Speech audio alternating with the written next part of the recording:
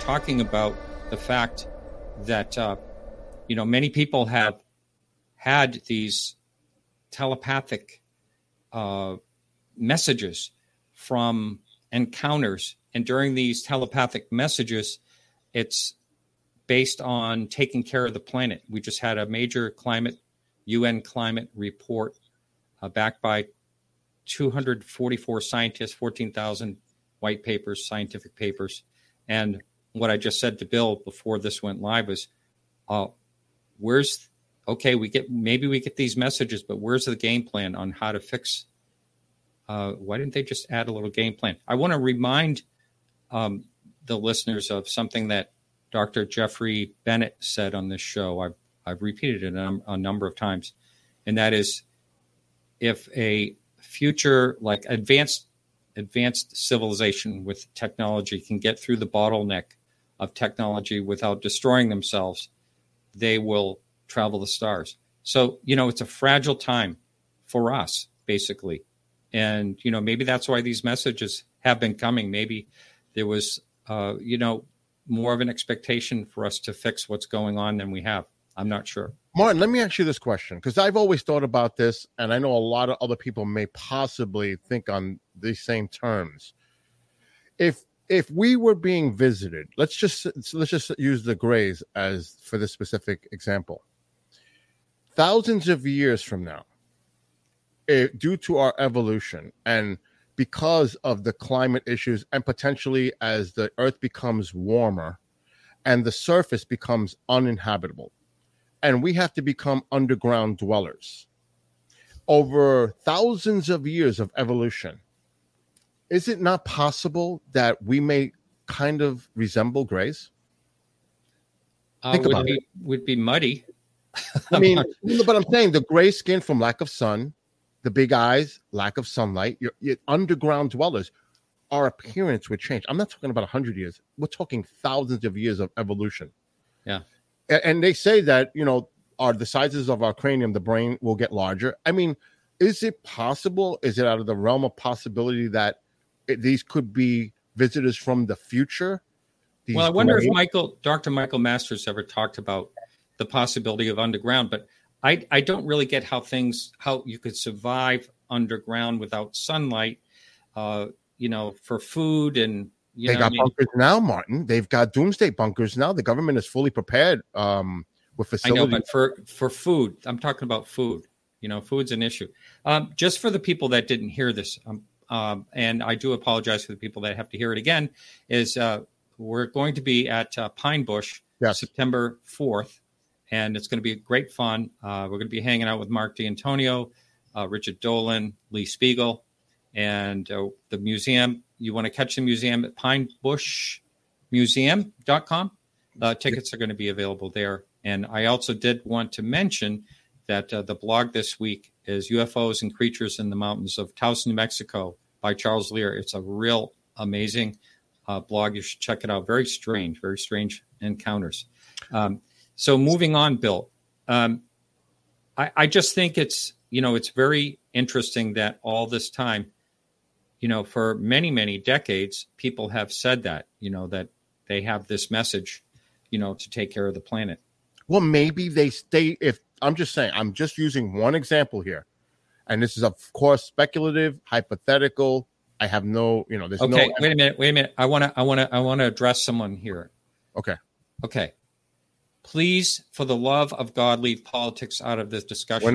From Jay Allen. What does this have to do with politics? It has to do with humankind, not politics. If you want to make it political, have fun, have a nice life, and make something like that. I don't know political. How that got into the equation. Here's another one. Dave Altman, no politics. Dave, this is politics? What's politics got to do with climate change and destroying the planet? Shame on you, Dave. I think it's more because it's science. Whether it's human cause, the planet goes through its cycles. We know that scientifically, every few thousands of years, the planet goes through cycles. Regardless, but eventually, because of the sun itself, this planet will become uninhabitable at some point. There's nothing we can do about that. Yeah. And eventually we may have to go, the probability, off-world to continue the species, the human species to go out. I apologize to everyone in chat. Oh boy, I really blew it. What did you do? Someone was talking about politics.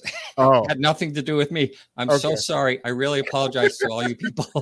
Dave is going to get read them the Riot Act, and they were talking about someone else. Boy, I'll tell you what, the phone line is up there, 855-472-5483, if you want to call and give me a hard time. Martin, one quick thing, though. Is any update on International UFO Congress? Yes, I've been waiting to hear from Karen. It looks like she may have commented to me. Okay. So anyway, Karen, I'm going to try to get her, Karen, who runs the International UFO Congress, I'm going to try to get her on next week. And Bill, let me just say hi for a minute to everyone, and I'm going to just reply to Karen real quickly. Okay. I'll be right back. Also, I don't know if many folks are aware of this. I'm sure many of you are, because one thing about the folks in this chat for Martin's show, you guys are incredibly informative, and it's great to have the varying opinions. It's excellent. I mean, whether you agree or disagree, that's fine. Yeah. And that's sorry about giving those guys a hard time. I was going to, Martin, if you want to continue about UFO Congress, before the other topic I was going to bring up is that's the Galileo project. Yes. Loeb. So is it going to be what's going on with the International UFO Congress? Is it going to be live, in person, virtual? What's the status of that? I just heard from Karen, and that's going to be announced next week. Okay. Yeah. So all right. We'll wait for that. And going back to the Galileo project, that's another topic I think is fascinating. And someone wrote me, oh no, Seth Shostak joined that with Avi Loeb and all that, from SETI. But I don't, after figuring out exactly what he is planning to do, I think it's kind of funny that Avi Loeb says it's very possible that we had, basically a UFO coming into our solar system. And Seth Shostak decided to join him in the Galileo project. But it seems like actually a good idea. You and I have not really read about it thoroughly, but it seems like they're going to be working together actually through different types of signals. And now the footprint of some type of technology is what, Avi Loeb is going to be his segment of it. And this is not a grant to Harvard.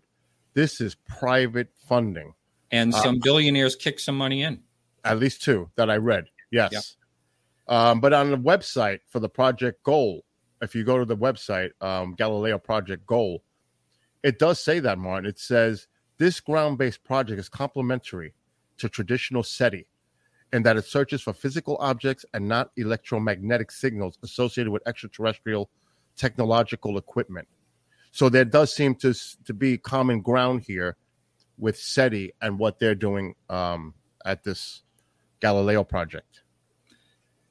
Yeah, no, I think, if it makes sense, it makes sense. And a lot of times I've criticized Seth Shostak. The only thing I really criticize or think he should be criticized for is his closed-mindedness to the possibilities that, we may be visited. We're definitely being visited by something.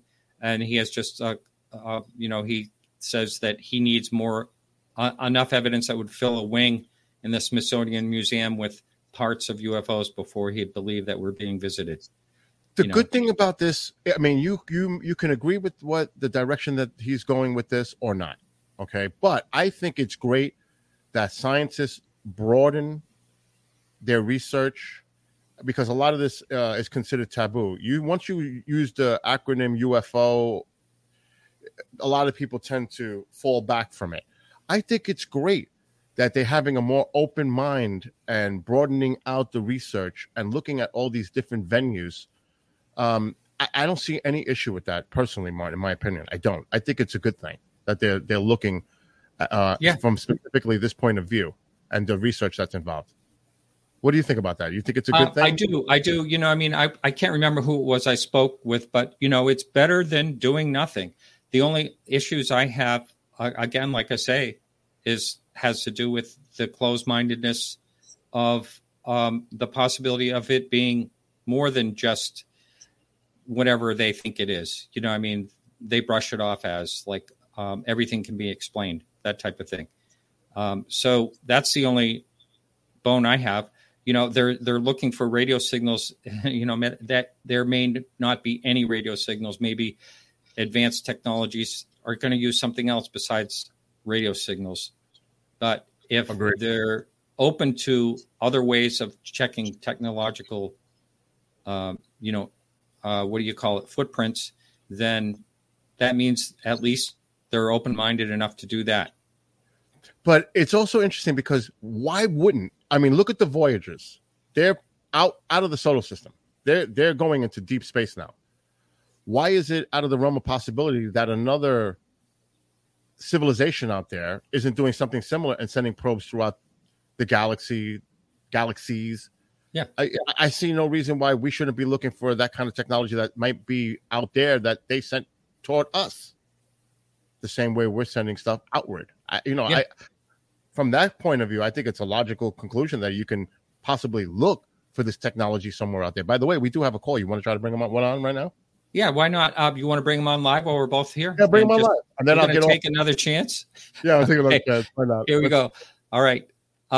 Caller, you are live. You are hot on the air. We have no idea who you are, where you're from. Could you please give us your first name and your location, please? All right. Try this again. I'm Bear from Kentucky. Hey, how you doing? Welcome to the show. Bear. I'm doing good. Sorry about that earlier. I'm at work, but I heard about the topic and I felt really compelled to call in because I specifically had an encounter when I was a smaller child. I would say probably around 5 years old, where I was visited in my sleep and I was shown a precognition of a catastrophic fire in my hometown. And lo and behold, I woke up the next morning for that to have come true in the field behind my house. I'd seen it all directly happen. It was shown to me. It was explained to me that this is because of what's happening to the planet. And it always, I have been listening to paranormal talk radio since I was 11 years old. I used to listen to Art Bell constantly. And he would talk about, they used to call it global warming, but and I couldn't picture a more politically different person from myself from Art, to Art Bell, but because it crosses those, it's not a political thing, it's a human thing. And now it's a cosmic thing because we have people all over the world, experiencing it every day.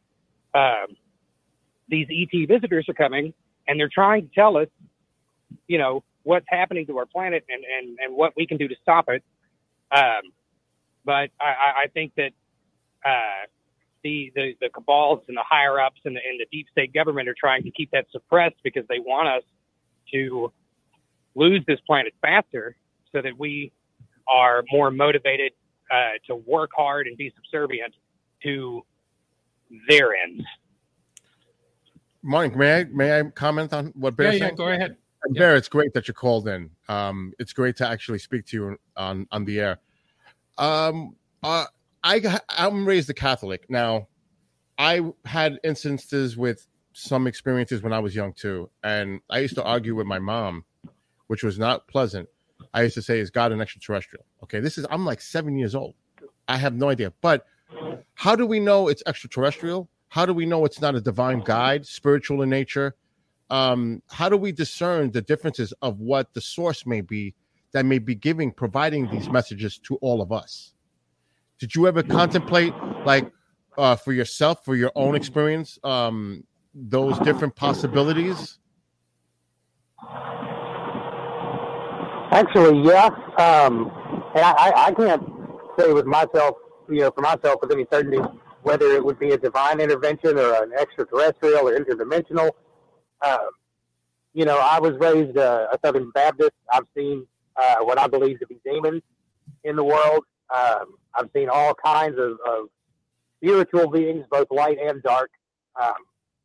It could have very well been some sort of divine intervention, an angelic intervention, or a demonic one, perhaps. But as far as visitors coming and delivering telepathic messages to people, specifically regarding the health of the planet, that's definitely something I've experienced from a young age. Very interesting. And like Martin said earlier when the show started, there are a lot of individuals that have similar experiences like yourself that are discussing this openly now. I think more openly now than ever before, because I don't think people are ridiculed for coming forward and discussing their experiences like it was decades ago or even a few years ago. So it's great to hear people like you come forward and discuss it and bring your experiences and your accounts to the public forum. Yes, thank you so much. Well, I know that it was, coming out, quote unquote, to my family and my wife was not as big of a deal as I had foresaw it being. And I even got a lot of, I've seen stuff too, and I've experienced things as well. Well, interesting, Bear, and thank you for calling in to Martin's show and supporting Podcast UFO. And we look forward to having you call back again in a future show, Bear. Yeah, thanks for the call. Bill, how is this going to work? Are people calling in? I'm leaving. Yes, I need to leave. People are calling in, and I want you to get all these callers because this is your show for Open Line. So, folks, I am saying goodbye to all of you. God bless all of you. Enjoy the show. And my love to everybody in the chat and listening on KGRADB.com. All right, Martin, I'm out of here. Bring me out. Yep. Actually, I have to keep you in because I have to keep you in, Bill, because we're taking calls. So I'll just do this type of thing here. All right. So the number's up on the line, and it looks like you have Mark D'Antonio's picture or something up in your. Oh, there you go. All right. I guess we do have some callers calling in at 855-472-5483. I mentioned earlier when we thought we were live and we were not live that the former senior minister of Canada's national defense, Paul Hellyer, passed away on the 8th. And he seemed like a really good guy. I never actually talked to him. I did have some email correspondence with him. Try to get him on the show. He was always very busy, but he was someone high up in the level of Canadian, their organization, their defense organization, that actually, made a difference in the UFO world. Not everything he said was exactly accurate because he was following some people that had some inaccuracies, but his heart was in the right place. And unfortunately, we lost him on August 8th. We have Chris calling from Philadelphia. Chris, welcome to the show. You're live. Thank you, Martin. How are you? I'm doing well. Good to have you on. Thanks for the call. Thank you. And I wanted to thank you for everything you do for the UFO community. You're our most valuable player. Hey, well, thank you very much. That's very nice of you. So what would you like to talk about tonight? The floor is yours. Yes. I just have one question and I'm going to hang up. Sure. It has to do with that report to Congress that the Navy gave in June. And my question, which is very simply, does the government have any credibility after the many years of all the different disinformation? That, my opinion on that, does the government have any credibility? Well, we know for sure that the government has lied about this topic. We do know that for sure. And a lot of times when things have to do with what they consider national defense, they will lie in order to so-called protect the public. I don't know if a lot of this stuff would fall into that category or not. I do wonder about how much we're actually going to know about this topic, how much they know even behind closed doors, and how much we'll actually ever know about it. So I think, I've said this a number of times, I think that they probably do not know exactly what's going on. So that might be the reason we're not going to know everything they know, because there would be that, the idea that we can't be protected somehow. Our skies can't be protected or preserved from whatever it is going through it when it wants to go through it. So I think I guess I would have to say that I don't really think that they could be relied on to be totally credible. And if anyone would like to, go on that debate, are you still on the line or are you gone? I think he's gone. But anyway, if someone else would like to, he left, Bill said. All right.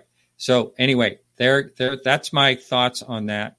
And I don't care if anyone would like to call in and challenge that and give their opinion on that as well.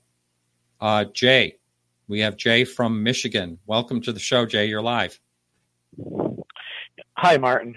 Hi. Martin, there's a new production on YouTube from a 7 News Spotlight out of Australia. It's called The UFO Phenomenon. I believe the newsman's last name is Cuthbert.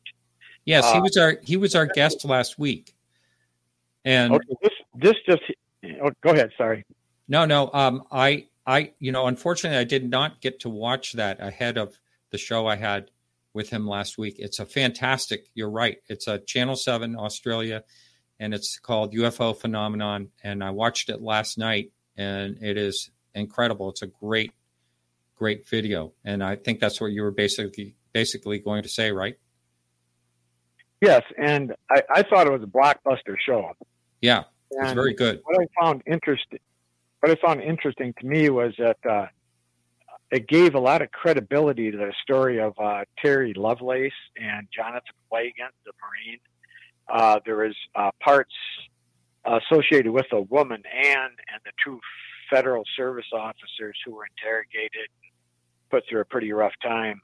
And I found that pretty amazing. And I would hope everybody would go to YouTube and watch his show. It's basically about what went on in Australia, and I would label it a blockbuster. So I just wanted to mention that, Mark. Yeah, I totally agree with you. And that is on YouTube. It's free to watch, and it's really good. And if you missed the show that I had last week with Ross Coldheart, please do check it out. I think I've gotten more feedback from that than I did when I had Lou Elizondo on. Getting a lot of really good feedback. I think I did watch your show, Martin, with him, and I enjoyed it greatly. Yes. Hey, well, thank you for the call. Thank you, Martin. And we have the lines are open. I can't believe we have the lines wide open. We have 9 lines we can fill up. So that number again is 855-472-5483. Give us a call. Bill is standing by, or I might have to pull him back in here to keep the conversation going. I would love to hear from you if you'd like to talk about the opinion that I had that I thought was controversial at first, but it wasn't. And that is, the climate change report and the people that have been saying many times over the years that they've had telepathy about that. And my question was, why didn't we get a book on how to fix it? Why didn't we get messages? I got a question. Free energy. I got a question for you. Yeah. Is there any news or updates about the supposed 20-something minute video that's supposed to drop? No. And I will reach out to Lou Elizondo because I'd like more information about that. And that was kind of like a teaser, but I got to tell you one thing about Lou Elizondo. When he says that something's going to happen, it's coming up every single time. Something does come up. And, in other words, he's not BSing everybody. So we should be able to expect that fairly soon. And I'll make a note here to contact him and just find out if we have any expectations when that might be coming out. Also, there are 2 series now out there available. Yeah. One is on Showtime called UFO by J.J. Abrams. Yeah. 4-part. And there's another one on Netflix. I can't recall the name. Yes. I started watching with UFO Projects or something like that. Yeah. So it'd be interesting for the callers to give their opinions if you've seen these. I started watching UFO Projects. Alejandro Rojas is on there. I saw and Alejandro. all the other, the regulars. The regulars are on there. Dave Marler's on. No, wait a minute. I might be getting confused with Marler was on the UFO thing I watched last. I'm watching too much UFO stuff, so I'm getting confused. It's all a blur. But anyway, they're all good, everything that's out. The J.J. Abrams one, we were supposed to have tonight. We were supposed to have the producer and director on, but one of them is traveling and couldn't make it. So hopefully the 24th we'll get them on. We may bring in Kevin Day too, who is featured. Day, right? I've spoken to Kevin and Gary Borges. I mean, these guys are amazing guys. Yeah, really. Yeah. Kevin, it's funny. Kevin actually watched my show I had with Robert Powell when the whole connection started. I mean, no one knew about his story or anything. I remember Robert Powell wrote me like the next day and says, "Hey, I got this contact from a guy named Kevin Day, and he sounds legit." And by golly, he was totally legit. And I connected him with Leslie Kane and all that. So see you, Martin. We got another caller. We got a caller. Okay, let me know who it is. All right, I got to do this. So anyway, the lines are open. We have plenty of lines. You can fill them right up. That number is 855-472-5483. And let's hear about your encounter. Let's hear your opinion on the UFO congressional report. Anything you'd like to talk about, UFO or encounter related. If I get really desperate in the second hour, we'll go into ghosts if we have to. But let's try to stick to the UFO topic.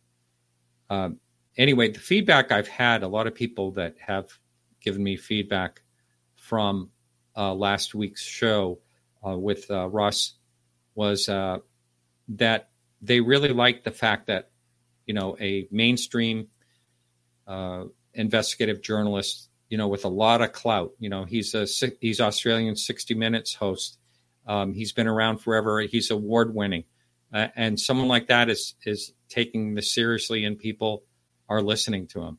And I think that moves the needle forward. We have Gasper from California. You are live on the air, Gasper. Welcome to the show. Hi, Martin. How's it going? Good. How are you? Welcome. Good. Earlier in the show, you were talking about the aerial school children. I think you were referencing that, how they brought up in their conversations telepathically with these beings that there was a warning about us destroying our planet. And given with the report that came out yesterday, and to be quite honest, just looking in the news, Greece is on fire. We're about to have another heat dome here in the Pacific Northwest, while at the same time, there's now second year in a row in California, we have the largest wildfire 2 years in a row.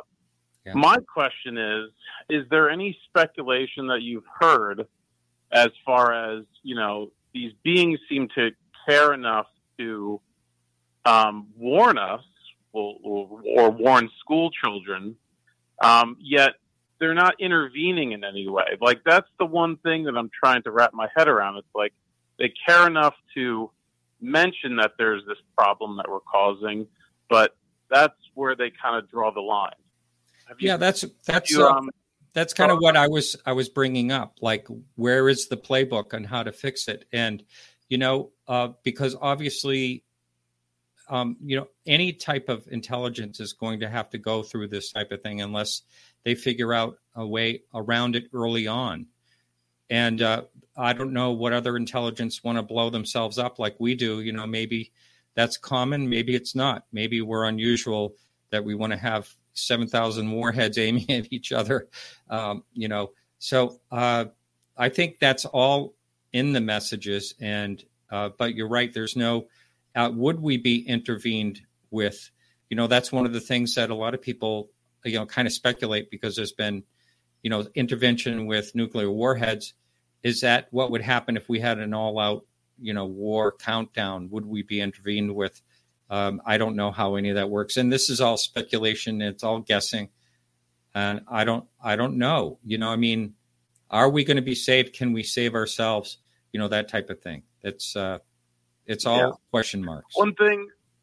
One thing I also thought about in relation to climate change and, the UFO phenomenon is, a lot of these defense contractors and reputable people talk about when they see this type of technology, anti-gravitic, extreme speeds, that's the type of technology that I would imagine not just the United States, but the world would want to get their hands on, because what better way to alter your climate, which is, we put up carbons up in the atmosphere. The only way we're going to get it out is actually going up there in the upper stratosphere and start sucking that, carbon, that methane out of the atmosphere, or even put sulfates or, other particles that will help repel the sun's rays and help cool down the planet. I mean, obviously volcanoes could do that, but it's better if we control it than wait for a mega volcano. So I'm thinking to myself, this technology actually might also be an answer to healing the planet. It might have the ability to do that, but it seems like they're still stonewalling from the government as far as wanting to tell us what they know, or if they know anything. Yeah, it's the saying, for every action there's a reaction, and I don't know if we did have control, if we would know how to control properly and tip it the other way, and we'll go into an ice age. Who knows? I mean, it's really a very, very tricky, I imagine, because you just think about the billions of years this planet has sat here, and with basically undisturbed except for natural occurrences like volcanoes, like you mentioned, and asteroids and things like that. But other than that, we haven't had anything to change what's going on. Certainly not animals, But anyway, all interesting things to ponder for sure. Absolutely. And just to all your listeners who, maybe they're not following the climate change issue as closely, one of the most disturbing things I heard was the last time we had this amount of carbon in the atmosphere was millions of years ago. We're in a whole different paradigm here as a species. What we're about to see in the next 20 to 100 years, I mean, part of me hopes that they intervene at that point. Yeah. Well, all we can do is try to do our part. Is your first name Casper? Gasper. Oh. All right. G-A-E-R. All right. Very good. Well, nice talking to you. Thank you for calling in. Thank you, Martin. Thank you for all you do. All right. I appreciate the call. All right. Next, we have Ken from Massachusetts. Welcome to the show, Ken. You're live. Hey, Martin. I appreciate your show. I love it. You got great guests, and I enjoy your topics that you have most of the time. And I also want to thank Bill, too, for his Perseid Meteor UFO stream. I mean, not UFO, YouTube streams, because those are fantastic to watch. Yeah. Well, I'm sure I'm going to bring Bill. We did want to talk about that a little bit. I'm going to bring Bill back in a little bit later so he can talk about that. He says thank you in the chat to you. Yep. It's really good. But like I said, I do like your show, and I just want to let you know one case that I think is really good, and not many people talk about it, is the Norwood, Ohio case. Have you ever heard of that? I have not. I'm interested in all cases I've never heard of. It's always fascinating. Let's hear about it. Yeah, it's a priest had a church like bazaar affair, and this I believe was in the 40s, maybe late 40s. And yeah, it was after World War II, because they had the surplus, those big candle power lights. They had the searchlights. Oh yeah.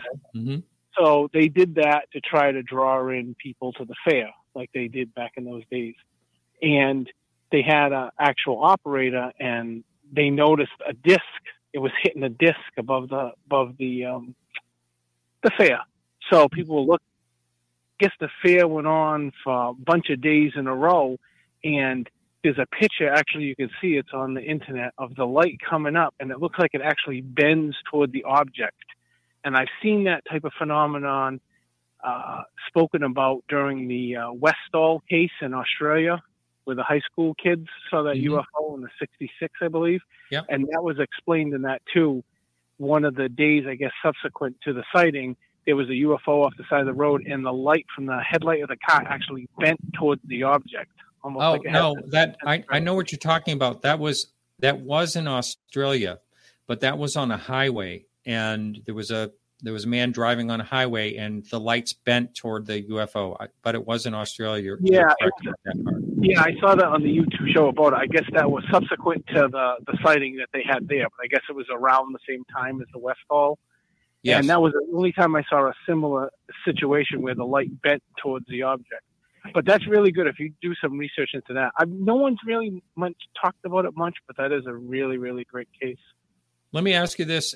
Did they rule out the possibility of some type of dirigible? Yeah, because I guess it was there multiple times. It wouldn't move with the wind. And actually, now this is going back, I looked into this years ago. There was, I think, scientists on site from Chicago University, I believe, because I think it was in Illinois, Norwood, Ohio, but I think it was close by to Illinois. I can't, remember exact details about it. But I know someone was there to observe it, like a physicist or so, and it was in the newspapers at the time. But Wow. there was a film that was made and it subsequently disappeared, where objects were seen coming in and out of this saucer-shaped craft. Oh, wow, that's fascinating. Yeah, all it would take is, one really convincing film that couldn't be doctored with, to really have a lot more people take this thing seriously. And it's funny when you hear about these things disappearing. There's a number of times the Big Sur, missile strike from a UFO back in the 60s or 70s. When that happened, that film disappears. All these, the film that the astronaut took looked at, Gordon Cooper in the desert, that film disappeared. These all disappear to, somewhere in the government. Who knows if they're in some, warehouse tucked away somewhere and still exist. It would be interesting to see. My theory about that, about not having good photos of film is because if there's good photos of film, the government will get the hands on it and you will never see it. That's why there's no good films of or photos. Look at the photo in the I think it was Scotland that those hikers took of that triangle-shaped craft over, I think it was Scotland or Wales, and the English government still will not release that photo. Wow. Well, I played a little clip from Neil deGrasse Tyson a couple of weeks ago, and in it he says, I'll tell you why, these UFOs, I don't know, I'm saying it, I'm just paraphrasing, but the reason that there's nothing to this is because there's a billion cell phone cameras around. And why don't we have these on YouTube going viral, these UFOs? There's a lot you could argue about that. First of all, iPhones are not exactly the best filming device for something far away. They are, because when you broaden the focus, it's basically not, it pixelates the further you go out.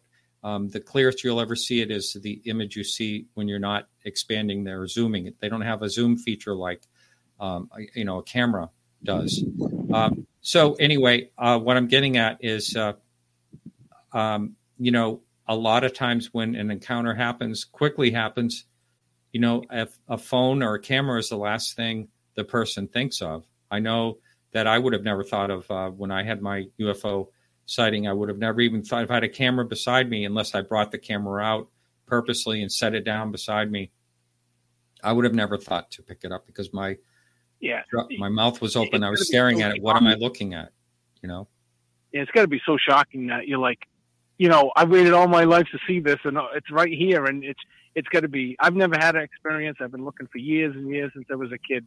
Never have, but I can imagine if it ever does happen, it's going to be just shocking. Like you won't even be able to move. Yeah. Well, for me, it was like I couldn't wrap my head around what I was seeing, and I think that might be the case for a lot of people that see something for the first time. And I wasn't even thinking about UFOs or anything. I just like, what am I looking at? Type of thing. And I think that's what might happen also. Although, I've spoken to people that have had many encounters, have seen a lot of things, and maybe that's different for them. They're prepared a lot of times, and, but it's all good. The lines are open. Take up any more. Yep. I don't want to take up any more time. So you have a great day, and I appreciate the podcast. Oh, thank you very much, Ken. All right. Talk to you later. All right, so the lines are open again. That number is 855-472-5483. And if no one's jumping on the line right now, I'm going to yank Bill back in because we have about 5 minutes before we go into the top of the hour break. And here he is. Actually, I was looking at chat. I just signed into the YouTube. But Brett makes a really great point. I have in chat? Yes. Okay, I'll look for his.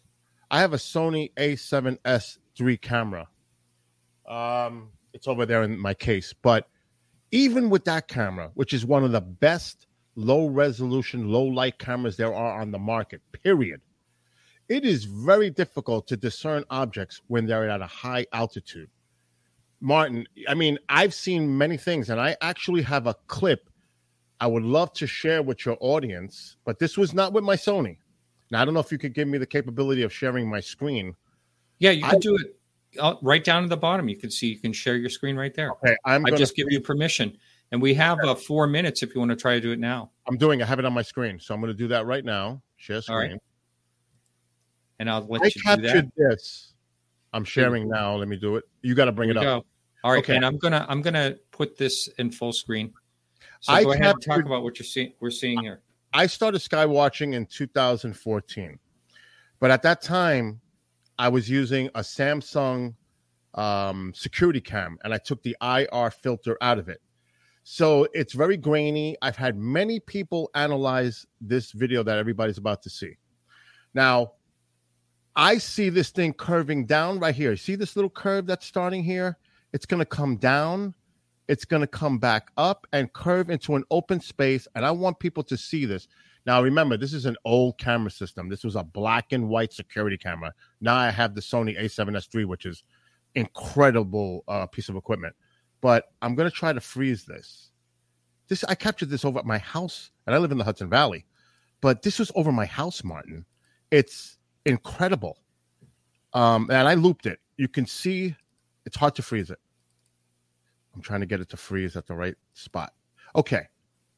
That was over my house. That's way up there, Martin. That's high above the cloud layer. That showed up over my house in September 18th, 2014. Now, I'm not saying that's an extraterrestrial craft. All I know is that's a UAP by definition. I don't know what that is. Can you let it loop again? Yeah. Let me rewind it a little bit. Let me make sure. Oh, my screen. We're seeing the. Let me mute it just in case. Yeah, that was okay. Now, it looks like I see some flashes behind it, like that's snow. That's snow from clouds. But if you look, there's a curve that comes down. You can actually see it curving up. Look, right there, curve. This almost looks like the dust particles that they filmed off of the space station. Well, this is. You know what I mean? I know this is above your house, but I mean, it looks similar to that. I mean, Martin, that is. I have no explanation. I've spoken to so many people, and they have no explanation on what that is. On what that is, I've had so many conclusions from a meteor breaking up and bouncing out and back into space to Valery Uvarov from Russia telling me that that's a part of the Terminator program of things that we have in outer space to killer satellites and to take out meteors. I've had so many. I don't know if you're familiar with, I can't recall his name, Wilbur Allen. He did an analysis on that. Says, Bill, you got a UFO or UAP. So I've heard so many different, but that's an example of something that you may see in the sky, but now I have better equipment. But Brett made a great point. Even with good equipment, when something's so high altitude, you don't know, it may look like a satellite. It may be a plane, high altitude plane. It can be anything. It's really hard to discern an object when it's that high in altitude. It really is, even with great equipment on the ground. Now, like I said, the Sony A7S, Martin, is a really high-end camera. And I see a lot of stuff all the time when I'm doing, like Ken mentioned, I do it all the time, and I see some peculiar things, but I cannot say without real credible evidence, unless it's low altitude and I capture something and I could say, okay, now that just moved a 90 degree or it did something odd, or we can see the features. I cannot say what that is. You know, I cannot. So I'm just saying in my case, I'm not one to jump out and use clickbait and say, oh, it's aliens, because I don't know what that is. Yeah, I posted someone in chat said that. It's not aliens unless it's aliens. Yeah. But I think a lot of people experience this kind of stuff and they witness stuff, and it's hard to discern what they're seeing. It really is, because even a plane coming at you, because I speak to a lot of people at Pine Bush, and even a plane coming at you, it just looks like the light is stationary. Yes, I've seen that many times. Yeah. You know what I mean? I lived right near Pease Air Force Base and over in New Hampshire. So I lived on the other side of the river. It's really difficult. I mean, but I would suggest people spend more time looking at the sky and doing other things instead of being hypnotized by your phones. It's a great hobby. Get yourself a camera, set it up outside. If anybody needs help to set up equipment, I can help you. It's not hard. You need a capture card and a camera that can output to the capture card, and then you could stream and you can do all this stuff and you could record. I think it's excellent that if more people pay attention to what's going on above us, there's a lot more going on than we all realize, because I see stuff all the time. This is Martin Willis, and I've got Bill with me here. We're taking calls, and I'll put up that number. That number is 855-472-5483. Lines are open, right, Bill? Yes, they are. So, folks, call in so this way I can get off. No, I'm kidding. I love being on with Martin. But, yeah, this is the Sony A7S III. All right, let me hang on a second. Let me pull you up full screen. And for those of you listening to the audio podcast, you can imagine it's a camera. Oh, yeah. Pretty fancy looking. Oh, yeah. But the one, I have an old Sony, too, the original Sony A7S. But the great thing about this camera, Martin, for those that may want to stream with a camera like this, is that it has a standard HDMI port right in here. You really can't see it. You might be able to see it right on the top there. Right there. The old camera had the micro, and I use it so much for Skywatches, this camera, that the cable hangs. This has a nice locking system too on the cage, where I can lock the HDMI cable so it doesn't put that weight on the camera. But this camera is great because of the standard HDMI on it. So that's an example of, you could stream, Martin. Anybody can. You could just leave the camera out there on the tripod, have it observe the sky, like tonight, for example, and the next 2 nights. And caller, I will answer your call shortly. Matter of fact, caller, I'm going to put you on hold, and I will get to you as soon as I wrap up here in a second. So caller, just be patient a second. The Perseus meteor shower is going on. Now, the peak is tomorrow night. Into Thursday. That's right. You can see up to 100, Martin, if it's clear, if the weather's permitting. So tonight I'll be streaming on my channel, Bill NY Skywatcher, if the weather clears up tonight, tomorrow night, and Thursday night. And with this camera, because of the low light resolution, the ISO goes up to 400,006, I think it is. I can make nighttime look like daytime.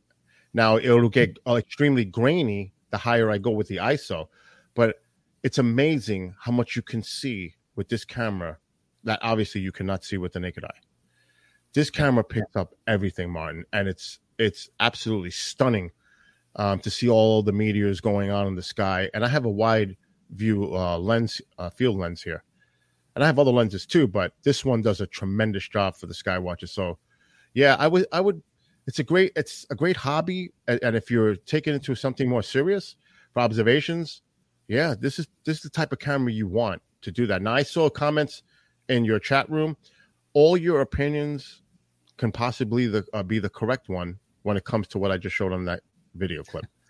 I don't know what it is, and every opinion is equally important.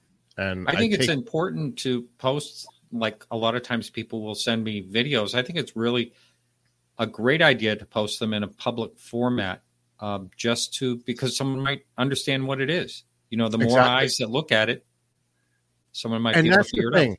You can, my take on things is I'm skeptical. I'm a skeptic, but I'm open-minded, and I'm open to all critique. Doesn't matter if it's negative, positive.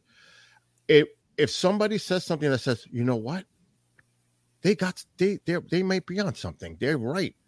I want that input. I want people to let me know what they're thinking, because it's constructive.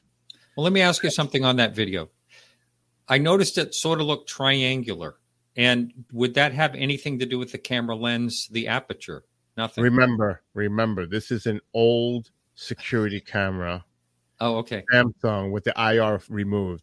Now, if I caught something on this camera similar to that, we would have seen a lot more detail. Yeah. Because the camera wouldn't have all that snow and it would just be a nice, clear image. And that's what I'm hoping to do, Martin. You know, I think to myself all the time, everybody talks about they need evidence, UFOs, all this stuff. I may actually one day, I may not, I may actually get something for real. Yeah. Undeniable. Now, of course, people will always be saying he photoshopped. They'll try to debunk it. But one day, I hope that if I get something low altitude or it moves very unusually, like 90 degree or something, but then again, it could be a drone. There's other, there's rational explanations. But I am looking for that one undeniable footage that says, okay, this is something. Not something that's grainy or it's somebody's moving the camera, because that's a lot. That has a lot of effect. People are moving their cameras and it makes it and the blurring. Yeah. Yeah. I mean, the zigzags and all that. I have this on a stationary tripod. It's just capturing the sky in real time. Let me ask you something, Bill. If you actually did film something today with that camera and it was an amazing sighting and it was clear as a bell, how would you can you prove that it was not doctored with? Well, obviously, if I'm streaming live, Martin. No, let's say you're not streaming live. Let's just say you just drop your camera out and you're filming and you happen to look at it. I'm recording. I guess I would have to send the original memory card to go under analysis that it's not tampered. I would just have, the thing is I'm worried about is this, and I hate to bring your name into this, but if I really caught something, I'm making copies and I'm sending it out to individuals so you all have a copy. Yeah. Send one to Seth Shostak. Because you never know. You never know what might happen. Because if you really capture something, and this could be military in nature, because I'm not far from the National Guard base. Like I said, I'm a skeptic, but I'm objective. I'm open-minded, but I will never, ever jump off the cliff, so to speak, to say it's this, that, or that one. I don't know. Yeah. I hear noises in the background there. That's my phone going insane. You know how when we're producers and stuff, we're always busy. And I apologize for that. But I would send it out to people that I know that can analyze it. But I definitely wouldn't send it to the media. Yeah. It happened to me in the past. Yeah. Well, there would be a place for that if it could be backed up. That would make the difference, right? I would rather send it to someone has a knowledge in analysis on video photo. Like Mark D'Antonio, for one. Right. Oh, I definitely go to him for opinions. There's no doubt. He's number one on my list. He's a friend of mine. Yeah. But I also go to other people as well. Because you want to have multiple opinions. Just like going to a doctor, you go for a second opinion. If it's a serious diagnosis, you want another opinion. So I definitely go out to as many people as possible. But what I'm saying is, if you're not looking, if you're not observing, you won't, like you said earlier about if you're not searching for things, you're never going to know. Yeah. So at least I'm attempting to do footage, recording, live streaming of the sky. Because the Hudson Valley, I'm in the Hudson Valley near Pine Bush. We hear so much about this being the hot spot for activity. I have a documented case, 1995, Martin, with New Fork. And that's 1995, before 97, the Phoenix lights. Mm-hmm. I seen a boomerang. I couldn't really tell if it was a boomerang or triangles. It was at night. June 10th, 1995, in New York City, in the Bronx, when I was living in the Bronx at the time. Wow. And I didn't know I wasn't into all this stuff. I wasn't. I mean, as a little kid, I talked about stuff, but I never seen anything. But that night, at 11 o'clock at night, they had Pocahontas showing in Central Park, and there was a thunderstorm that night, and I love weather. I love looking outside the window and observing lightning, and all of a sudden, this thing goes over the house, right over the house, silent, and I'm like, what the heck was that? So I was looking on the internet. This is Windows 95 days, and I'm trying to figure out who I can contact about this, and I've stumbled upon Newfork. And Peter Davenport emailed me back a few days later. He says, Bill, you're not alone. Many people seen this from New York City up the Hudson River into Canada. I actually have a model somebody made me of what I seen. And it was the typical 5 bluish white lights. It was bluish white. It was like a bluish white tinged color, silent, and it went right over. I was in Montauk a few years later because I've been going to Montauk since I was a child. I go there every year vacationing. I had an incredible experience on the beach. Lights appeared over the ocean. A guy runs out of his house that was past the dunes, and he says, I don't want to sound like I'm crazy or anything, but did you see what I seen over the ocean? I said, yeah. And I was with other people, including my mother, who ran to the hotel room because she was in fear of what was going on. So then I move up here and I hear all about this Hudson Valley stuff. And I said, now I really got to, turn this up a notch. I was like everybody else, and I still am. I may be a producer at KGRA, and I'm blessed to be in company of you and all the other great hosts out there. But I'm just like everybody else, looking for answers, trying to learn information, listening to everybody's opinions. I'm just trying to learn too more about this topic because, Martin, I've experienced stuff myself. Now, I don't know what it is. Is it military in nature? Is it something else? I don't know, but I want to know the truth. And I hope before I leave this existence that we learn more about this, but that's wishful thinking. I don't think disclosure is going to come. It's a slow drip, drip, drip, you know, but is it actually going to come out? No, because it's national security. If you open that door, you're also opening Pandora's box to everything that happened in the past. And with the state of the way things are today, that there is so mistrust within government, what would happen if they were to come clean saying, well, you know what, this happened, forget about it. Everything else is on the table. What about all the other things that happened? Like a big thing for me, Martin, was TWA 800. I know this is a UFO show, but what happened off of Long Island? Yeah. With all those witnesses. The missile. Yeah.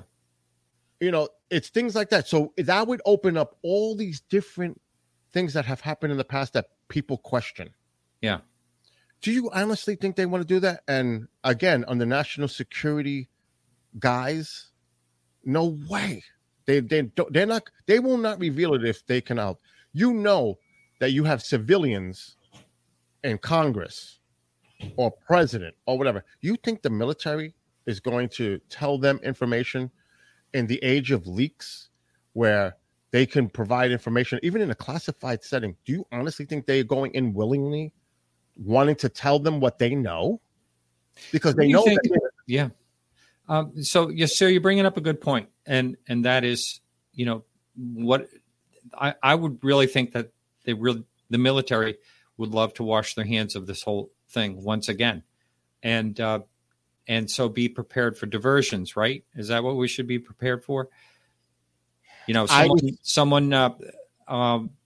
heard a rumor that one of the videos were, I got to watch how I say this.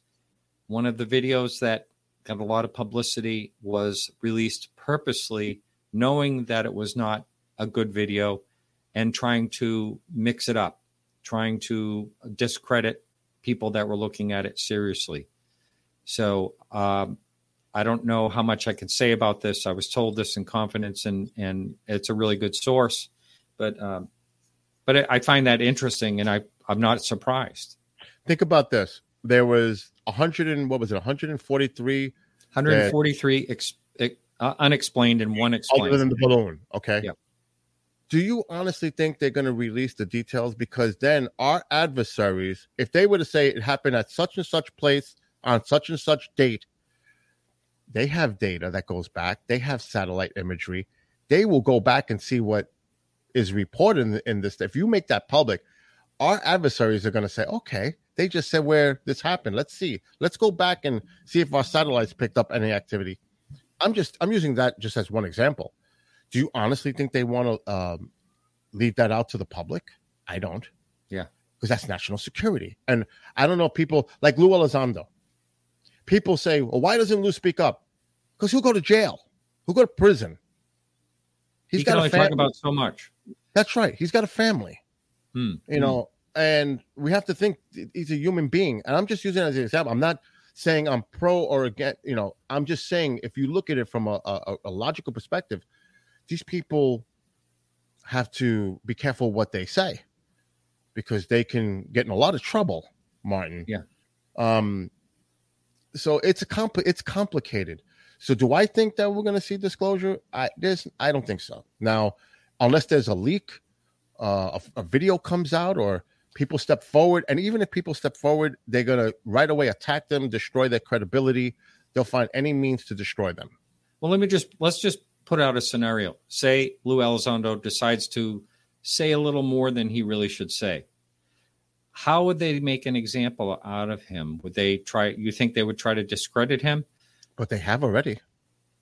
Yeah, actually, you're right about that. The Pentagon denied for a while. A spokesperson denied that he had anything to do with the. Yeah, I've seen the emails. When John Greenwald, I mean, right? Yeah. I mean, they will do whatever it takes to make sure that people don't take you seriously. Yeah, interesting. I love the fact that you just shared those UFO encounters. That was really good. And I'm hoping that there are people that are going to call in and continue that or talk about this subject. Do we still have that person on hold? No. I went off on one of my rants. I apologize. That's all right. No. You know what? Yeah. I would really love people. All right, we have a caller now. I'm just going to bring the caller right on. Let's just. All right, sure. Yeah. Tell me when they're live. They're on. Caller, you are on the air. We have no idea who you are, where you're from. Could you please give us your first Martin? name? Yeah. Yeah, hi. I love you. I love your producer. I think you guys do a great show. Well, thank you. What's your name? Keith. Hi, Keith. Hi, I'm in New Jersey. Whoopee. Hello? Yeah, you're there. You're live. Okay. If you could bear with me, I need your help. Okay? All right. I was thinking about it. I'm hearing somebody else saying where I'm from in the background. Bill, we may have an audio issue. Bill. Okay. I'm hearing Bill, I guess. Yeah. All right. Just try to ignore him if you can, and you're on the air, so keep going. So anyway, my background is. You're still getting Bill, at least on my end. My background is kind of stupid. I have a BA in religion, a BA in philosophy, and or a minor in philosophy and a BA in psychology. But I had a professor who had a PhD in religion and in psychology and was going for his PhD in physics. And one of the things he kept doing in his lectures, he kept merging the different languages of these different disciplines to kind of explain what was going on in terms of what we're experiencing. Okay. So anyway, I'm sitting here and I'm listening to this UFO phenomena, and there's things like, gosh, I don't even know how to start. Basically, what I discovered, or at least I thought of, was there was a whole series of religious texts like Gopi Krishna, Paramahansa Yogananda, Muktagnanda, Play of Consciousness, Alexander David-Nell, talking about tulpas, poltergeist, Robert Monroe, Journeys Out of the Body, astral projection in general. And so those are all indications that humanity has the ability to penetrate into sort of interdimensional fields. Fine. So why can't these dimensions interact with us and even manifest physically?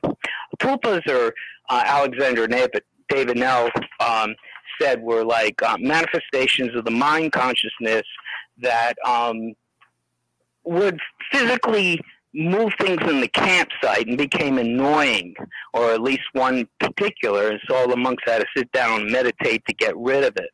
So the mind created that. Poltergeist is the same kind of thing, especially with the phenomena with children. So I don't know how one approaches UFOs without understanding that not only are we able to penetrate that dimension, but they're penetrating our dimension and possibly being physical. And I kind of, it makes sense. It's a dialogue or a dialectic. And I don't know what you feel about that, but that was one thing. And the other thing about the environment, there was tons of people who remote viewed, like Da Vinci did all the inventions, Chet Snow did Mass Dreams of the Future, Gordon Scallion, Michael Scallion did the whole thing with the maps, and there's all these other future maps by all these other people. But these timelines never seem to manifest, but yet show Earth changes. So I don't know. We do get information from other places. But sometimes they manifest and sometimes they don't. But I think the key point of why I was calling was that you see, we are capable of penetrating these other dimensions simply by our consciousness. And that consciousness or that dimension is also capable of coming to us and manifesting.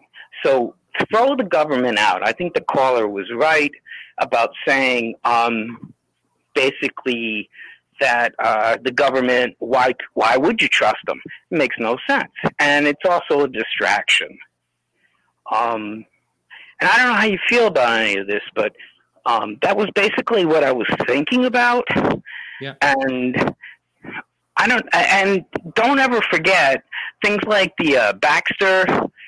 He did the whole thing with he hooked up plants and he discovered they had vibrations, and then there was other kinds of experiments done with vibrations, and all that shit was shut down. Yeah, right. No, I've looked into that in the past. That's very fascinating. You know, I've had people talk on this show that have talked about, you know, the dimensions and that the possibility of it. And I think that is definitely a possibility. And, you know, and then you mentioned something about we're possibly manifesting things. And I agree that could be part of it too. I think there could be a lot of possibilities of what we were seeing, and interdimensional is definitely part of the puzzle, or you know, an idea of how the puzzle is. But anyway, we have four. I guess it's 4 callers now on the line. So thanks so much for the call. I really appreciate it. So we got them lined up. So Bill, thanks a lot. Take care. Yeah. All right, okay, Bill. Introduce the next caller. Go ahead. Dave in Phoenix is on the line. So Dave, you're on the line with Martin Willis. Hey, Dave, you're live. Hey, Martin. Welcome to the show. Howard, I was starting to get my sea legs watching you on your boat those last few shows there.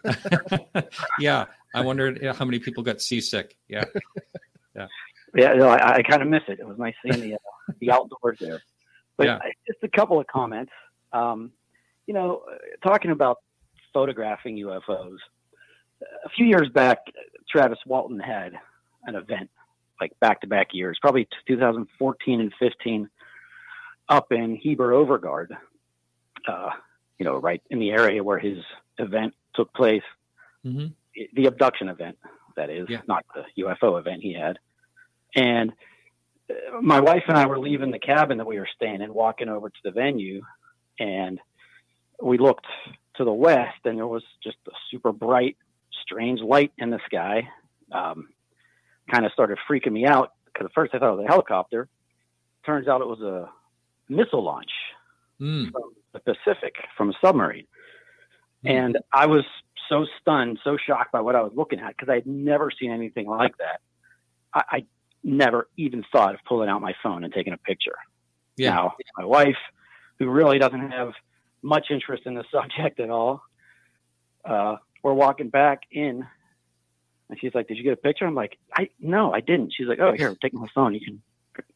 I got plenty of pictures. Yeah. So, that's all I have to say about that. It's just not every, I think if you're into it, you might just not think of grabbing that phone. I would just wanted to focus on what I was seeing. I totally agree. I was one time I was in Boston in the Commons, and I was walking with my son, and a blimp was going over. And you know how fast a blimp goes? It just barely moves. And by the time I got my phone out and the camera ready, the blimp had disappeared. So, I mean, if you have a sighting that is happening just for a couple of seconds, you'll be really lucky if you can catch it. Get your camera on, get the whole thing going, and all that. The phone's in my hand, maybe 10 minutes out of every hour. At that moment, I never even thought of pulling it out. That's right. Do you have anything else? We got calls lined up. Anything else? Yeah, one more thing. Sure. The Netflix docu-series regarding UFOs. The thing that drives me nuts are the graphics. They're talking about a ball of light in the sky, and they have these graphics flashing across the screen of these massive ships with all these lights, and it's like, I think the attention span of the average adult, can focus on the topic that's being talked about and not have to have these images of, but these Dave, spectacular things that. Dave, I've got because Travis, and I've met Travis. He stayed in my home, and that's the one thing that really bugged Travis was the Hollywood exaggerated interpretation of the events that unfolded. They don't need to. Absolutely. This is what they do to garner attention, to get viewers. That's what they do. That's how they attract people to look at it. Now, for people like Martin, myself, and probably everybody that's viewing and listening to this program that are more familiar with the subject matter, we know the details and the innuendos, but for the main public, they're just trying to get them to get interested into it, and they give it that eye candy, so to speak, to make, you know what I mean? But for people like us, we're like, oh, come on now, really? And I think it's really where we need to give James Fox a ton of credit for his, documentary phenomenon, because he didn't go into that, exaggerated. Matter of fact, aspect of I think Martin may comment on this part when Randall Nickerson, when he's making this movie with the children, the Zimbabwe case, didn't he say on your show, Martin, that he's not going to use not much graphics at all? It's all going to be about them. Didn't he say that on your show? I believe so. And by the way, I get emailed every week about that. And I think I mentioned it last week that we will see that before the year is out. That's all I know. And it's going to be on a major, I don't know how much I can say, but we will see it. Go ahead, Dave. If you're going to use graphics, even Seth Breedlove, did you ever, his series that he has on Amazon, Small Town Monsters, the graphics are relevant to what's being spoken about. Right. Yeah. That's nice. But that's it. Thanks for your time. And Martin, Heather does say hello again. Oh, hey, it's you. Oh, I didn't know it was you. Yeah. Good to hear from you. I'll say hi to Heather. All right. I will do so. Have a great night, Dave. Good Thanks to talk to you. All right. Yeah. Thanks, Bill. Thanks, Martin. Bye-bye. Yeah. I hung out with him and his wife. Remember the Norway spiral and that? Yeah. Thing, that was a missile launch. Out of control and kind of a thing. Yeah. And it happens all the time over California, Florida. The missile launches can be really spectacular. I had a friend. I should just tell this story real quickly. Go ahead. I met up with a friend, a longtime friend, and he happened to be up in the area where I live. And he was out in Sedona, I think a month or two ago. And there was the Google something flying over. He didn't know what it was. All the lights were lined up perfectly. He thought for sure he was filming a UFO. Starlinks, maybe. Yeah, that's exactly what it was. Starlinks. Yeah. And he thought for sure. Everyone thought they were watching a UFO. He was so excited. I can't wait back to tell my friend. It is. It's wild to see it. They're all lined up. Sometimes there's two. It is. I actually pick up. Sometimes I see 3 satellites moving together. I don't know what they are, but it happens once in a while. I'll see 3 satellites moving together. It is interesting, but it's satellites. Anyway, we have Rob from Pennsylvania is on the line. Rob, you're on with Martin Willis. Hey, Rob. Hello. Hi. Hey, Martin. Hey, Bill. Thanks for doing the show. I love it. Great. With respect to what you guys were talking about, disclosure by the government earlier. Yeah.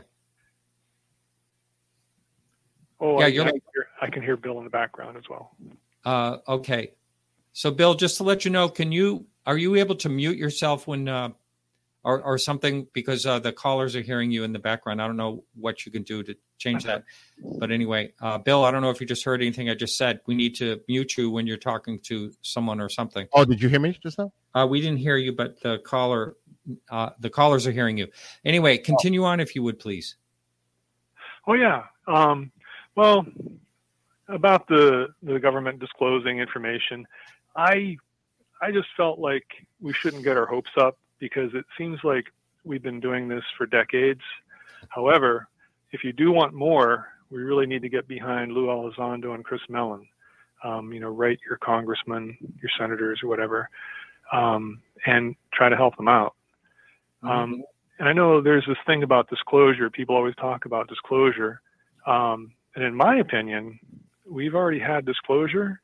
If you look at all the things that have happened over the decades, even just from the 1940s or 50s at schools and other great events like 1952 in Washington, D.C., or the Phoenix Lights. I mean, holy cow. And there's tons more. There's a 1976, the Canary Islands. They had photographs of this thing. So it's just feels like what we're looking for from the government shouldn't be necessary, but I think it'll be very interesting. Yeah.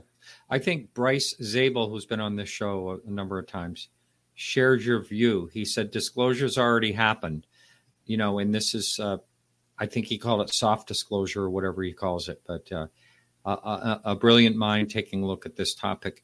But for the government to actually, for what they've admitted, I think is a kind of a big deal, but I don't know what is the definition of this type of disclosure. I don't really know. Does that mean that, a majority of the population is going to believe that, or believe, I don't know if believe is the right word, or see the evidence or look into the evidence and not, just disregard it as nothing. I don't know exactly if we can plan on that to ever happen or not. The old saying about them landing on the White House lawn, I don't know why they'd want to land there, but anyway, I don't know what it would take to convince the public. I do think that the public is much more convinced than ever. I was with my friend last week, and we were at a house to buy a patio set, and we started talking about UFOs and brought that subject up, I should say, and that person oh yeah, I know all about the Navy and the Pentagon, and so that's just someone watching the news, and so it's very helpful when the media actually takes a serious look. I think it does make people want to get more curious about the topic. I agree. And I also think like what you're talking about, that the media is taking it more seriously now. There's less giggling going on and laughing when they're talking about it. That's true. Yeah. And great points. You make great points, because I think there are two types of disclosures. One that we're waiting for the government to come out with. And yes, we see it all around us all the time. And going in, if you look back in history, like you said, 52 over Washington, D.C. I mean, come on. It's right there. I mean, yeah. But they were saying that was refractions or something. Yeah. I forget what it was. Yeah. Yeah, but as far as the story goes, they should land on the Washington or on the White House lawn. They were everywhere, but they were everywhere. The headlines for, I think I know maybe it was Washington newspaper. The main headline was not for the Democratic National Convention as the Democrats wanted. They wanted publicity for their convention. It was about the flying objects over Washington, D.C. It was everywhere. Right. I spoke to, I don't know if you've ever had him on the show, Martin. And by the way, thank you for the call, Rob. You're welcome. And you have a great night. Bye-bye. Bye-bye. All right. And we have more callers lined up, but I spoke to, I'm a good friend with Dan Willis. I don't know if you've ever had him on. He was part of the 2001 hearing that they had in Washington, the National Press Club thing that Dr. Stevens. Yes. That was in 2000. Oh, and with Greer, yes, it was. Yeah, okay. Yeah, 2001. Yeah. And he told me that this was big, Martin, for that time. They had a lot of interesting people on that panel. And he says, Bill, you know what happens? The media was covering it, and all of a sudden they lost all signal. He told me that. They said all the media coverage stopped, like it was cut. Wow. They didn't want that to go out to the public. That's amazing. I never heard that part. Yeah, he told me that. And I mean, I can get Dan Willis on the show. He's former Navy, retired Navy. He witnessed something while he was out at sea. And that's how he got involved in that whole disclosure. Yeah. No, hearing. I'd like to talk to him some. I mean, there's so many people out there, so many credible witnesses, circumstantial alone, let alone what like Rob discussed, all these different cases where multiple witnesses, images, video, etc. Martin, it is soft disclosure. It's already around us. Yeah. I'm going to throw this out. I'm going to throw this out one more time. If anyone knows how to reach Alex Dietrich, I can get is she was the pilot that actually saw the Tic Tac off the Nimitz in 2004. I've been trying to reach her to get her on this show, and all I have is a Twitter handle. Can't get anywhere. But anyway, if anyone knows how to reach her, I would love to get connected with her. You continue. There's two more callers. I can't take them until I have, because I don't want nobody on the line to hear me, your callers, while I'm doing it. So I'll be right back. Yeah. All right. Are you saying we have a caller now? Okay. I guess he was saying that he needs to talk to them. But we do have callers waiting on the line, and Bill is taking another caller right now. So we'll get right to that caller in just a minute. So next week, just to let you know, I have an interesting show. Someone contacted me and said, hey, they know someone that is called the Auction Professor or the Art Professor on YouTube, has a lot of followers. And he talked about having a Tic Tac UFO experience 30 years ago in Florida. So he's going to be on our show next week. So come back. Make sure you come back. It's the first time he's going to talk about it on a UFO show. He actually talked about it on his YouTube channel. Bill, are we ready for a caller? Oh, yeah, I think we have all the callers we can take right now, Martin, because we have about 20 minutes. We have 5 callers. So the next caller is, let me make sure I press the right one. We have Carrie from California. Carrie, you're on with Martin Willis. Oh, Carrie. Hi, Carrie. How are you? Yeah. Hi, Martin. I'm fine. How about yourself? Good to hear from you again. My pleasure. Always a great show as usual. It's funny, this thing here about disclosure. Talk about synchronicity. Yesterday on a really great station, KGRA, Linda Moulton Howe and John Burroughs were interviewing George Knapp. And, they were talking about the disclosure. And George Knapp, of course, Skinwalker Ranch. Yeah. And he was saying, really, everybody says they're ready for disclosure. He goes, would you be ready if we came out and found out that reality is not really reality that we think we are, that we are being influenced, that this is nothing like, I guess, sort of like the Matrix? And I never thought of it that way. With all the stuff that goes on at Skinwalker, the paranormal, the portals. What if this is all just the one thing? And that, we're all looking for like beings from space or time or, galaxies or something like that. When in actuality, I mean, it could be much more unsettling to many of us here trying to live our lives than if we didn't know what was going on. And I never took it in that context. And I thought that was pretty interesting that you said that. I do too. And who knows? It's very much a possibility, as much of a possibility as everything else, really. Well, I know. With all the weird stuff going on at Skinwalker, I mean, it just brings in so many things into this, phenomena. So many different types of things going on in one place. Bizarre. Exactly. Really? Exactly. And they're probably all related somehow. Someday we'll know, but it's just like kind of mind-boggling. Right. The other thing I was going to say is like there's so many interesting things that happen down in South America. The gentleman before was talking about interesting cases. There was a great show on called Contact. I don't know why they took it off after one season, but they did a lot of stuff down in South America. There was like actually a crash site that they went up into the mountains and saw it where nothing was growing. The U.S. military got involved with that retrieval down there. Water in reservoirs disappearing and just real interesting stuff. But the last thing that they did, what was interesting, was Colores down in Brazil, if you remember that, where the saucers were shooting down rays and hurting people. I don't know if you ever heard of that one. No, I don't think so. Oh, it's a real interesting case. It was back in, I think, the early 60s. And they got to interview the nurse who were treating the patients. But the ships were going around and shooting down rays on people and causing burns on their skin. Oh, yes. Yes, I know of that. Yes. That was awful. And, right. Yeah. That was really awful. And what they found out at the end, which they were going to come into the next season, is that all the records on the cases down there and everything that happened went to a Mr. Robert Bigelow.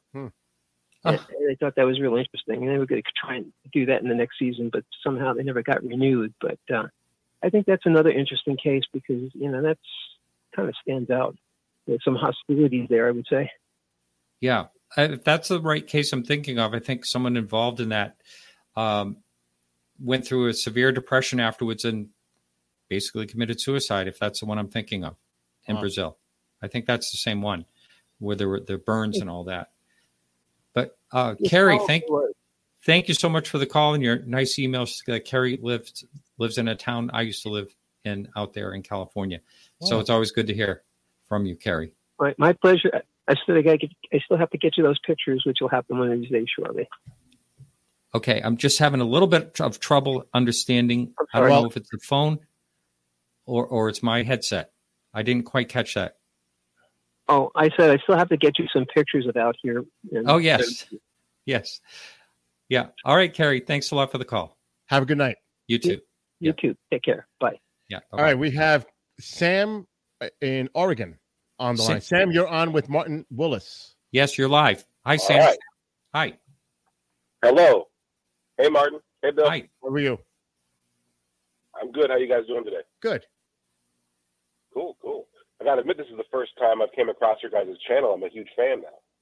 All right. Well, usually I'm just producing Martin, and Martin has great guests on, but we've been doing these open line calls, and all of you have been tremendous with your calls, I have to say. Every call has been awesome. So thank you for calling in, Sam. What's your question or comment to Martin?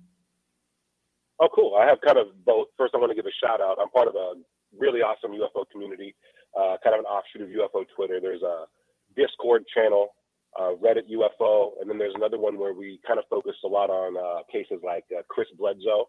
We call it Bledsoology. And there we have a lot of really great independent researchers, and we've been looking into some of this stuff for a long time. And it's just really interesting to see it kind of bubble up now in the mainstream. I have a quick question. I want to know if you guys are familiar with the Dorothy Isaac case. I'm not. Martin? Mm-mm. Boy, hearing a lot of new ones tonight. Kind of That's good. Yeah, she's kind of a tertiary character, but there's actually a documentary about her on Amazon. And essentially, she was one of the few people who was able to capture a lot of phenomenon on video. Actually, she was using like old film, the old 8mm cameras, that kind of stuff. Sam, what's the name of that documentary? Yeah. What's the name? I didn't mean to interrupt. I'm trying to remember the name of it. Capture the Light. But Dorothy Izatt, I-Z-A-T-T. Amazing figure. Her and another woman, I'm drawing a blank on her name as well, but we're all around the same time, we're able to capture a phenomenon that was unexplainable through their tiny little film cameras. Lights in the sky, all kinds of, really interesting stuff. But I mean, I could go on for days about that. But since you guys aren't familiar with the case, I'd like to talk to you guys about the connection between Chris Bledsoe. Are you familiar with him? Yes. Yeah. I met him. Yeah. They seem like very similar people, Travis Walton and Chris Bledsoe on the outset. What have you guys drawn any conclusions about why those two cases are so similar, or what that could mean? I never even thought of them as a similarity.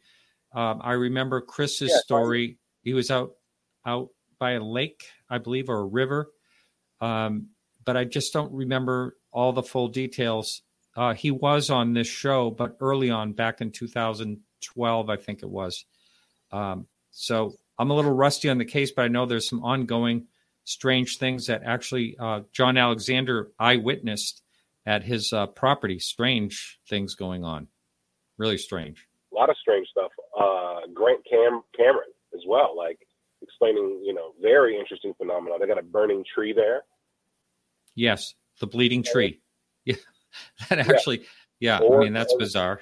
Yeah, a stream of photographs that they keep showing that even Tom DeLonge seems to support. Very Skinwalker Ranch related. Now, to me, I mean, we're always struggling to figure out the physicality of this phenomenon versus like the interdimensionality of it, and how much of it is connected to consciousness.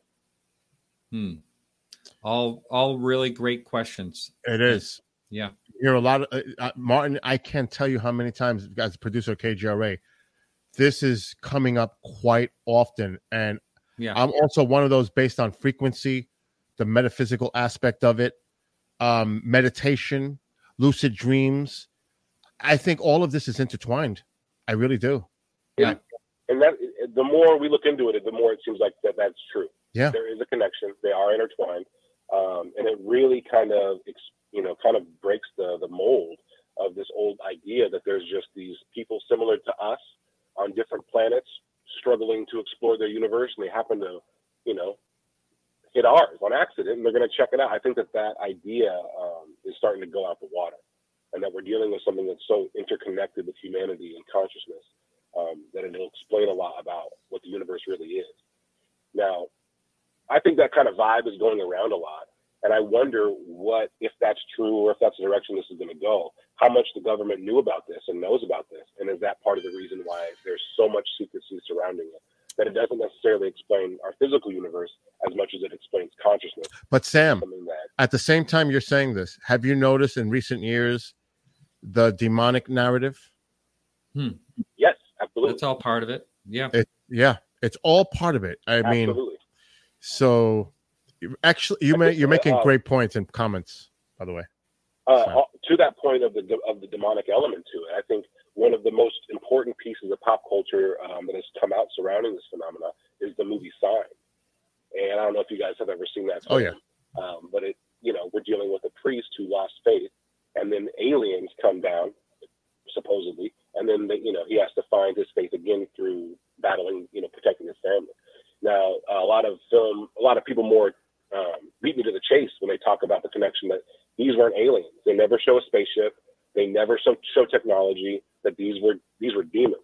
This was a man of God fighting demons, and that connection kind of is such a powerful connection. One that, like, when you really look at it and you really think about how old this phenomenon could be, and we look at like, hey, were they talking about this stuff in ancient times? And you really get the sense that, maybe this consciousness connection, this spiritual connection, is connected to this phenomena. And there's something constructed, manufactured by the powers that be to keep us in the mindset that, hey, this is a science fiction thing. This is not a spiritual thing. But I actually think that this might be way more spiritual. We have two more callers, Sam. But I just want to say in closing, it's always about control. It's always about controlling the masses. Yeah. You know, so yeah, you're on that. You're onto that, and keep up the great work and what you're doing out west. Yeah. Thank you. All right. You have a great night. All right, Sam. Who do we have now? We have Joe. Joe in North Carolina. You're on with Martin Willis. Joe, we've got a couple of minutes. So how you doing? Welcome to the show. You're live. Pretty good. I'll make it quick. Thanks for having me on. It's a pleasure. I've been listening for about 3 months now, and I just love your show. So thank you guys. Thank you very much. I got an encounter story that I wanted to share, or not an encounter, but just a sighting. Back in 2003, I believe, I was probably 10 or 11. We're sitting in the pool in the backyard, originally from Santa Clarita, California, looking up at the sky. My mom's telling me how you could see the ISS go by sometimes and satellites and whatnot. Yeah. So we're looking up and we think we see one, and we see it going, and then it stops. It disappears, reappears in the same spot. This little light, like a satellite, starts going back the other direction, stops, disappears, reappears. It does that 5 or 6 times, and then it finally just kept going the other way from its original trajectory, and we kind of lost it in the sky. And then I was telling that same story to a girlfriend about a year ago, and we're looking up at the sky, and I'm pointing at the sky and telling her, kind of giving her an explanation. And we see this light we thought was a satellite, but it was just speeding across the sky. I've never seen a satellite that fast. And then on a dime, it made a 90-degree turn and started going the other way instantly. Yeah, it's probably not a satellite. I mean, I can't explain it. Yeah. Actually, I've seen something like that happen, and I didn't want to say that I saw a UFO because I just thought, well, I had a UFO encounter. Should I really talk about another one I had? So I'm not sure what I saw, but I saw something stop and all of a sudden go a right angle turn. And I don't know what it was, but it was bizarre. The only thing I will say, there's a lot of people that use drones today. I'm just saying, there's a lot of people that use drones today and they outfit them with lights. I'm just saying, I'm not, because I have to be skeptical, because even me, when I'm doing my sky watches, if I see something like that, and if you've seen what some of these drones can do, the ones you can purchase. No, you're right. They can. I don't think mine was a drone, though, because it looked like upper atmosphere. I know. I'm just saying you have to take everything into account. Yeah. I actually have a drone on the way. It'll be here tomorrow. A mini drone. But the only thing I can say to that is that the original sighting was back in 2003. So, I don't know. I don't claim that it's a UFO or anything. Right. I just know that it was so small. It had to have been way up there. I mean, really, really small. You almost couldn't see it if you were looking right at it. Yeah. You know what I mean? Yeah.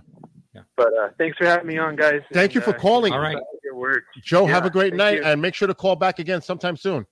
Yeah, Joe, thanks for the call. Thanks, guys. Have a good night. Just think, Joe's drone is going to be someone else's UFO.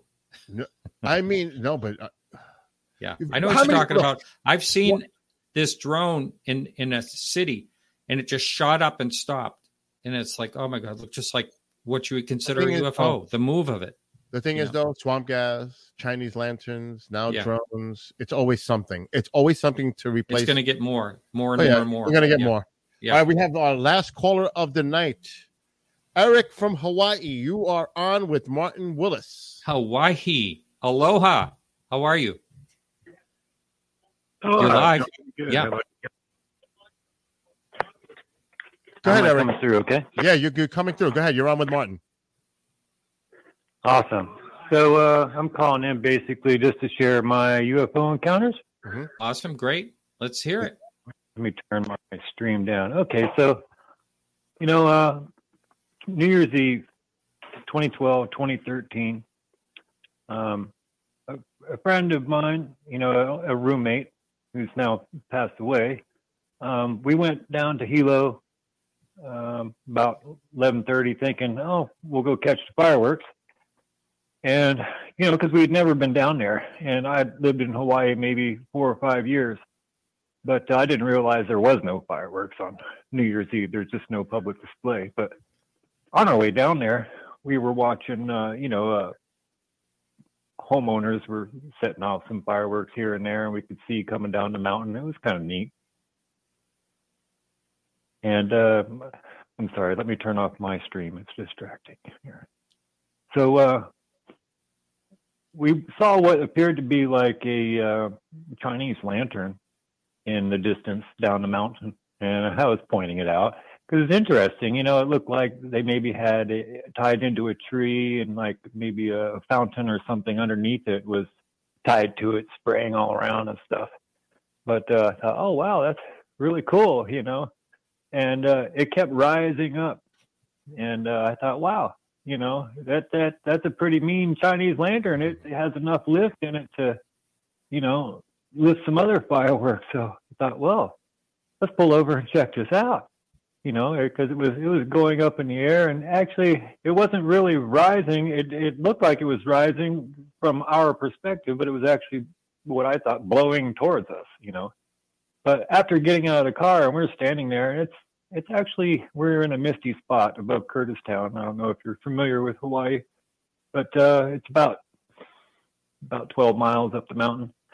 And as it got closer, I realized, well, you know, that's not a fountain. That's LED lights or something. So I thought, oh, well, somebody really got inventive, you know, and just strapped some lights on there and are twirling around and stuff. But, you know, this thing just kept getting closer and bigger and closer and bigger until I realized, you know, that's not a Chinese lantern. And we were looking at something we'd never seen before, and it was just chilling. You know, I came to the sudden realization that, hey, you know, the joke's on you. Everything you heard was true. You know, they're here. And so, you know, I'll make this a little shorter, but the encounter lasted maybe 20 minutes, 30 minutes. That's pretty long. Saw 7 of them go by. And they all came within, you know, each one came a little closer. It was like they were shooting red scanning type beams, I would say, underneath the craft. And they looked like raindrop shaped, but they were definitely light beams, kind of like, looked like a hologram. And they were spinning around in a circle. So what we could see up close was inside these orbs, there was a saucer, you know, a classic 50s style disc, gray, you know, and but we could see through the orb, we could see through the saucers, we could see through everything. It was just really outrageous. And as the saucers were like spinning like a top, I would say gyrating, a gyroscopic motion, like they were about to fall over, you know, like a top is about to fall over, and they're wobbling around. Well, that appeared to be controlling the beams underneath and directing them. So as they were wobbling, they were traveling, you know, it's hard to explain. The orbs were super stable, very stable, traveling at a very slow speed, while inside there's the discs were raging in this gyroscopic motion and doing all these control functions with the scannings underneath. So each one that went by was a little bit closer. Well, I'm sorry to say this, but I hate to cut you short, I really do, but we are totally out of time, and another show is coming up on KGRA Radio. So I want to thank you so much for your call. And Eric, feel free to definitely call back. Call back again to Martin's show, and I'm sure Martin would love to hear the continuation of this account that you had. Yeah. And by the way, well, definitely. I do have a part 2. Okay. That's the second account. Have a great night, Eric, and thank you for calling. Yeah. Thanks, everyone. And by the way, on my podcast website, podcastufo.com, I do have an anonymous form for people to fill out if they'd like to explain their UFO sighting. There's some great ones on there. Thanks so much, Bill. You really helped out tremendously tonight. It was a lot of fun. Thanks to all the callers. Excellent. Yes, thank you, callers, for calling in. We couldn't have done the show without you. Thanks so much. And we'll be back next week with Don Hayden, an antique guy that had a Tic Tac UFO sighting. Thanks again, Bill. And remember everyone to keep your eyes to the sky. Good night. Good night.